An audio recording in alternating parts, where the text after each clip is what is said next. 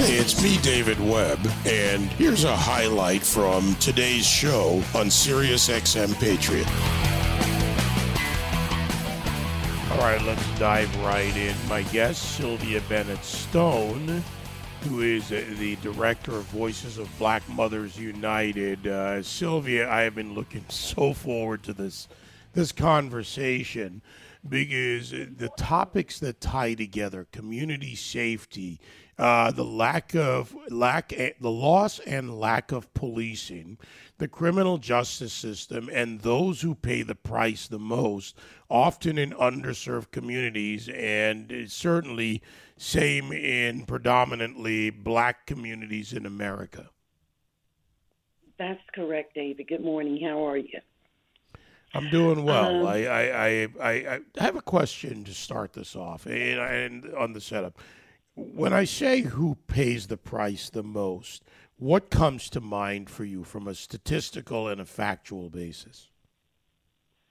Statistically, and I am one who's included in that statistics, are those within the Black community. And when I say statistically, I'm one, I lost my daughter. She went to a gas station to get gas and was caught in a crossfire. That started this journey of understanding what is happening within our communities. And what is happening is that the violence is out of control. And statistically, as it regards to the police being in our neighborhoods, 81% of the Black community want police in our communities. We understand that we want sensible policing, but we do need law enforcement. Something that is often heard in the media, said in the media, in various quarters, not just in media, is about blacks being targeted. You know, the statistics tell you otherwise when you look at total number of police interactions. But the idea that blacks are the targets of police no matter where they go in any community, what's your response to that? I believe totally that there are some communities that are targeted, okay? And I'm just speaking realistically. I'm speaking from being in the system and running my own organization that work with offenders. And particularly, let's take, for an example, trafficking. And trafficking in terms of tickets and that kind of thing. There are communities where the police force or the justice system targets certain low-income communities because of tickets. But it's not racially motivated. It's motivated by money. Okay, because those that's in the system, those that on the police force, they're black also. So it's not racially motivated.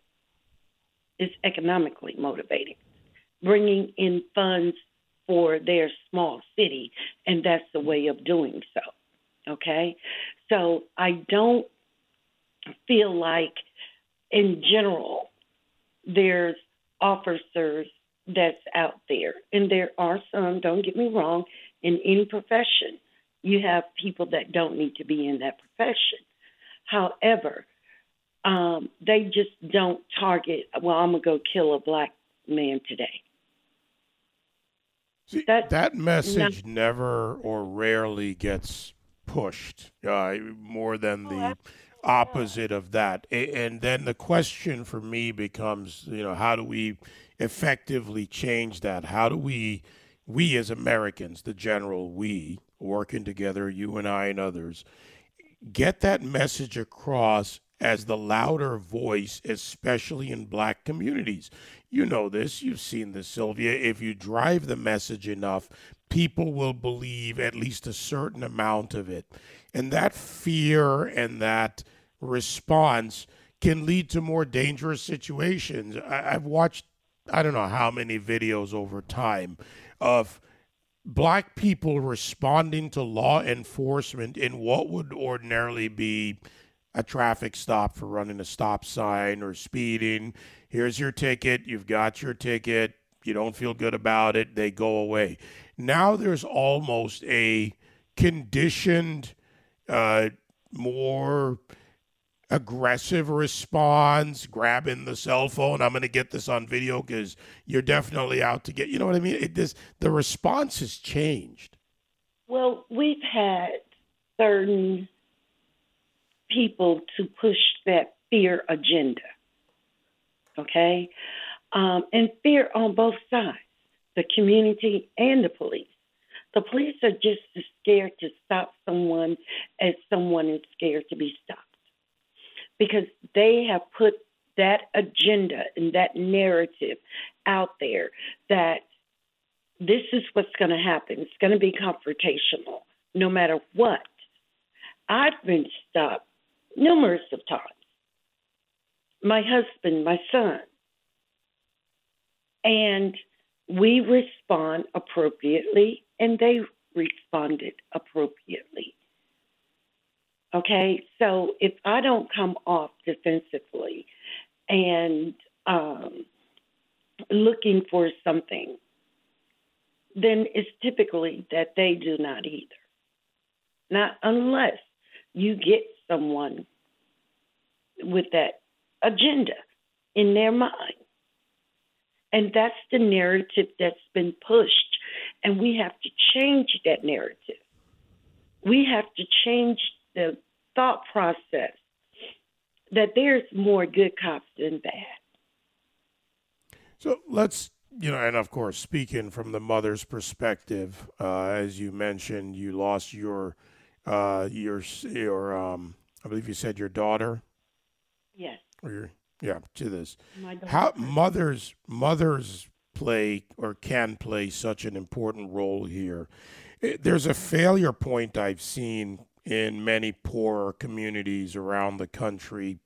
You name it, the Bronx, Harlem, different cities, Liberty City, Miami, other areas, many Chicago. I've been to a lot of these areas, and I see generations of mothers, fatherless homes, but generations of mothers where the grandmother raises the daughter, the mother who then raises the next generation child in the same situation, a lot of times in the same apartment, same house, whatever the case may be. Mothers can play a big role in this, but has it come to a point where too many mothers are carrying the wrong message and not pushing the right message to their children, whether it's how to respond, how to act? I mean, what's the role? Where are the mothers today in the black community, and what role can they play or should they play? Oh, we absolutely need to play that role. With a little history, mothers in the black communities have always been leaders. We've always been the pillars of the communities. We've watched the children to the bus stop, not just ours, but neighborhoods. We have to go back, and this is something that I had written in the Wall Street Journal. We have to go back to where we used to be, and that is making our communities a family. Our communities used to be safe, and the children knew they were safe because Mother Jones down the street was going to watch you get off that bus stop, and if your behavior was inappropriate, she was going to correct that. And then she was going to tell your mother, and your mother was going to correct that. So we, as Voices of Black Mothers United, we're trying to push going back to those morals and changing the mindsets of our communities and taking responsibility for our own communities. And that includes the safety. You know, when Mrs. Jones would watch out for you at that bus stop, she was watching out not just for your behavior, but making sure that you are okay and that you got in the house safely after school. We have to change the thought process of our within our community and heal from within our community. That's where it starts. Thank you for that. No, there's another point I want to address here, and my guest Sylvia Bennett Stone, director of Voices of Black Mothers United, a group of mothers, by the way, in 23 states who have lost their children to violence, addiction, and know the role of law enforcement in stopping it. Addiction, to that point, when a child or a young person, and yes, there are adults too, but we'll focus on the younger generation, when they see the examples around them, selling drugs, doing drugs, getting enough money to buy an expensive pair of sneakers, stealing to support something, those are the images, those are the influences all too often young black people see. Then they see the social media component of this. And you see this, what was once World Star Hip Hop is now Instagram, Snapchat, TikTok, everything. And all of this comes together in a drug influence. And the people selling the drugs know this. They're running a business, an illegal business, but they know this. So they play to the images, they play to the influences. And this often leads to the homicides. This leads to the incarceration. This leads to the breakup, not just within the family, but within the community. On the point of addiction, at Voices of Black Mothers United, how do you address that? Going back to the history again of our community, it used to be a time where the gangs and those were the ones who were pushing the drugs. It used to be a time where there was a code of ethics among the gang members. And that code was children, the elderly, and athletes were off limits. That code doesn't exist anymore. It's just words can't even explain the ill thought process of these people who are doing this violence and pushing these drugs. The ill thought process of them is that they do not care anymore. They do not care. They intentionally target the kids to get them not just to sell the drugs, but addicted to the drugs in order to sell the drugs. All right? So we as the mothers have to take our rightful role and say, not my child. Because we know that only leads to two places. And in the neighborhood, they say those two places is either jail or hell, meaning you will get killed. So that's a huge problem of what's causing a lot of the violence. They're addicted to the drug, trying to sell the drug, or either get it any way that they can. So we, as Black Mothers United, we try to address those issues with the programs and solutions that we bring to the community. I was in Ferguson during the riots, Sylvia.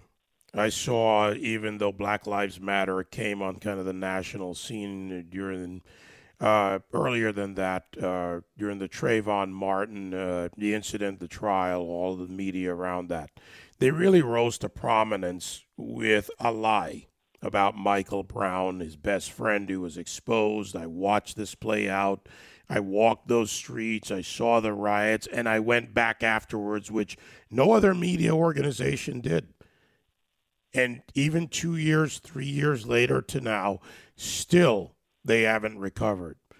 Black Lives Matter came out, hundreds of millions of dollars given to organizations, whether BLM Global Foundation, social justice organizations under the guise, corporations, athletes, giving all to this. I ask the question constantly on air, where in the United States is any of this being applied to the actual issues that affect blacks in America? What do you say? Well, I typically don't like to speak towards another organization. However, I just wish that those millions of dollars could be applied to grassroots organizations who are actually doing work to curtail the violence within their communities. That's what I say. Those monies need to be redirected to proven grassroots who are on the ground, who are walking the neighborhoods that don't nobody else want to go into, who are talking to the gang leaders that nobody else want to talk to. That's where the money needs to go. Instead, redirected to mansions and various properties, in some cases unaccountable, under investigation.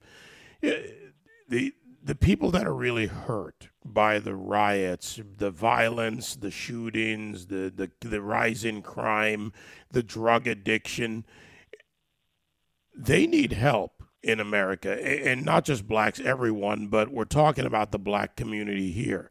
Your organization has raised a lot of awareness about this. What can people do? People listening right now, what can they do to get involved, to help in any way?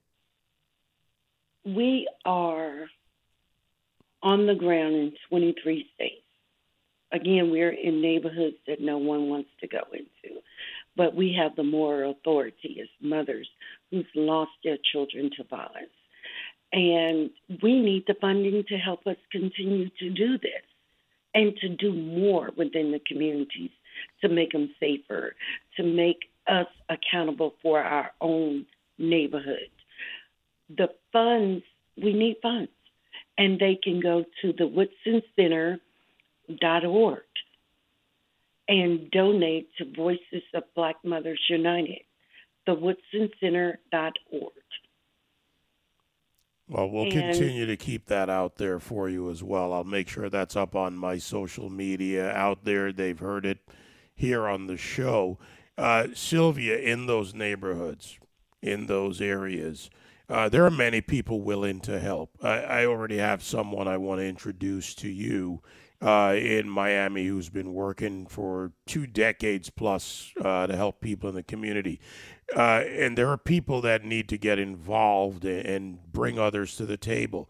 I see another problem within the community, and I've been to some of the local meetings, the various CRAs and otherwise, and I see a group of people, black people, who actually are either incapable, unqualified, or crooked in what they do to maintain their power within the black community and do very little to help others. That's a dangerous combination, but I have been to, 3 or 4 meetings in the last couple of months in poor areas of Miami and seen this time and time again.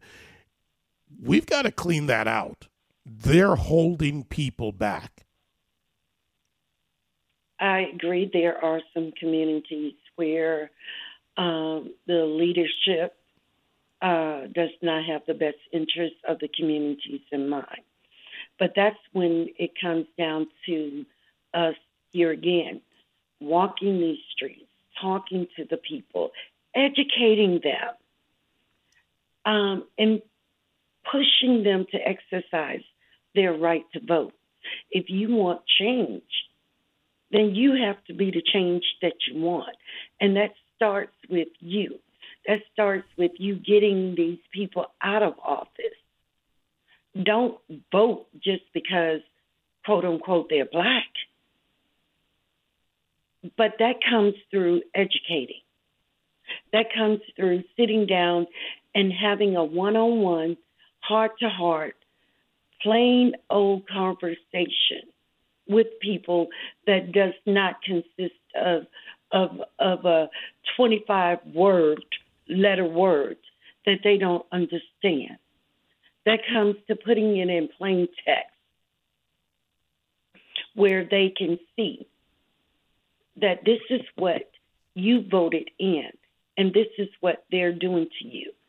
Now, you don't vote because someone is black or someone is white or someone is a female. You vote because this is the issue at hand.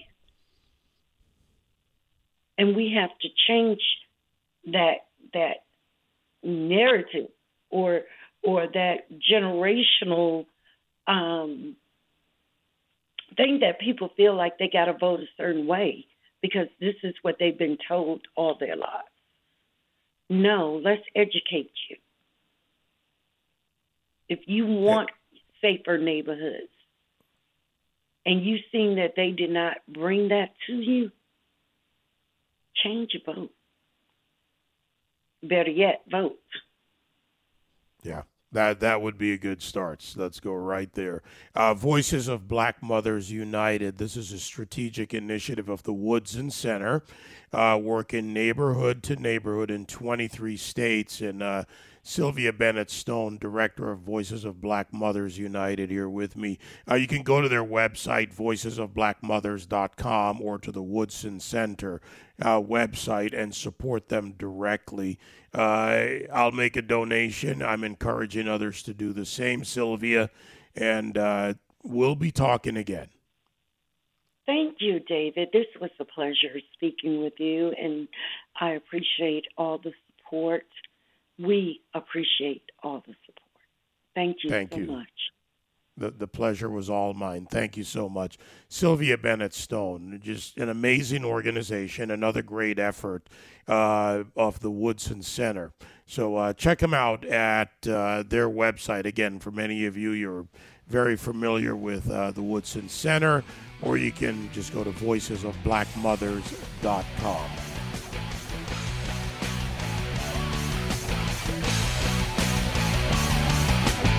You can join me live on The David Webb Show Monday to Friday, 9 to noon East on SiriusXM Patriot 125.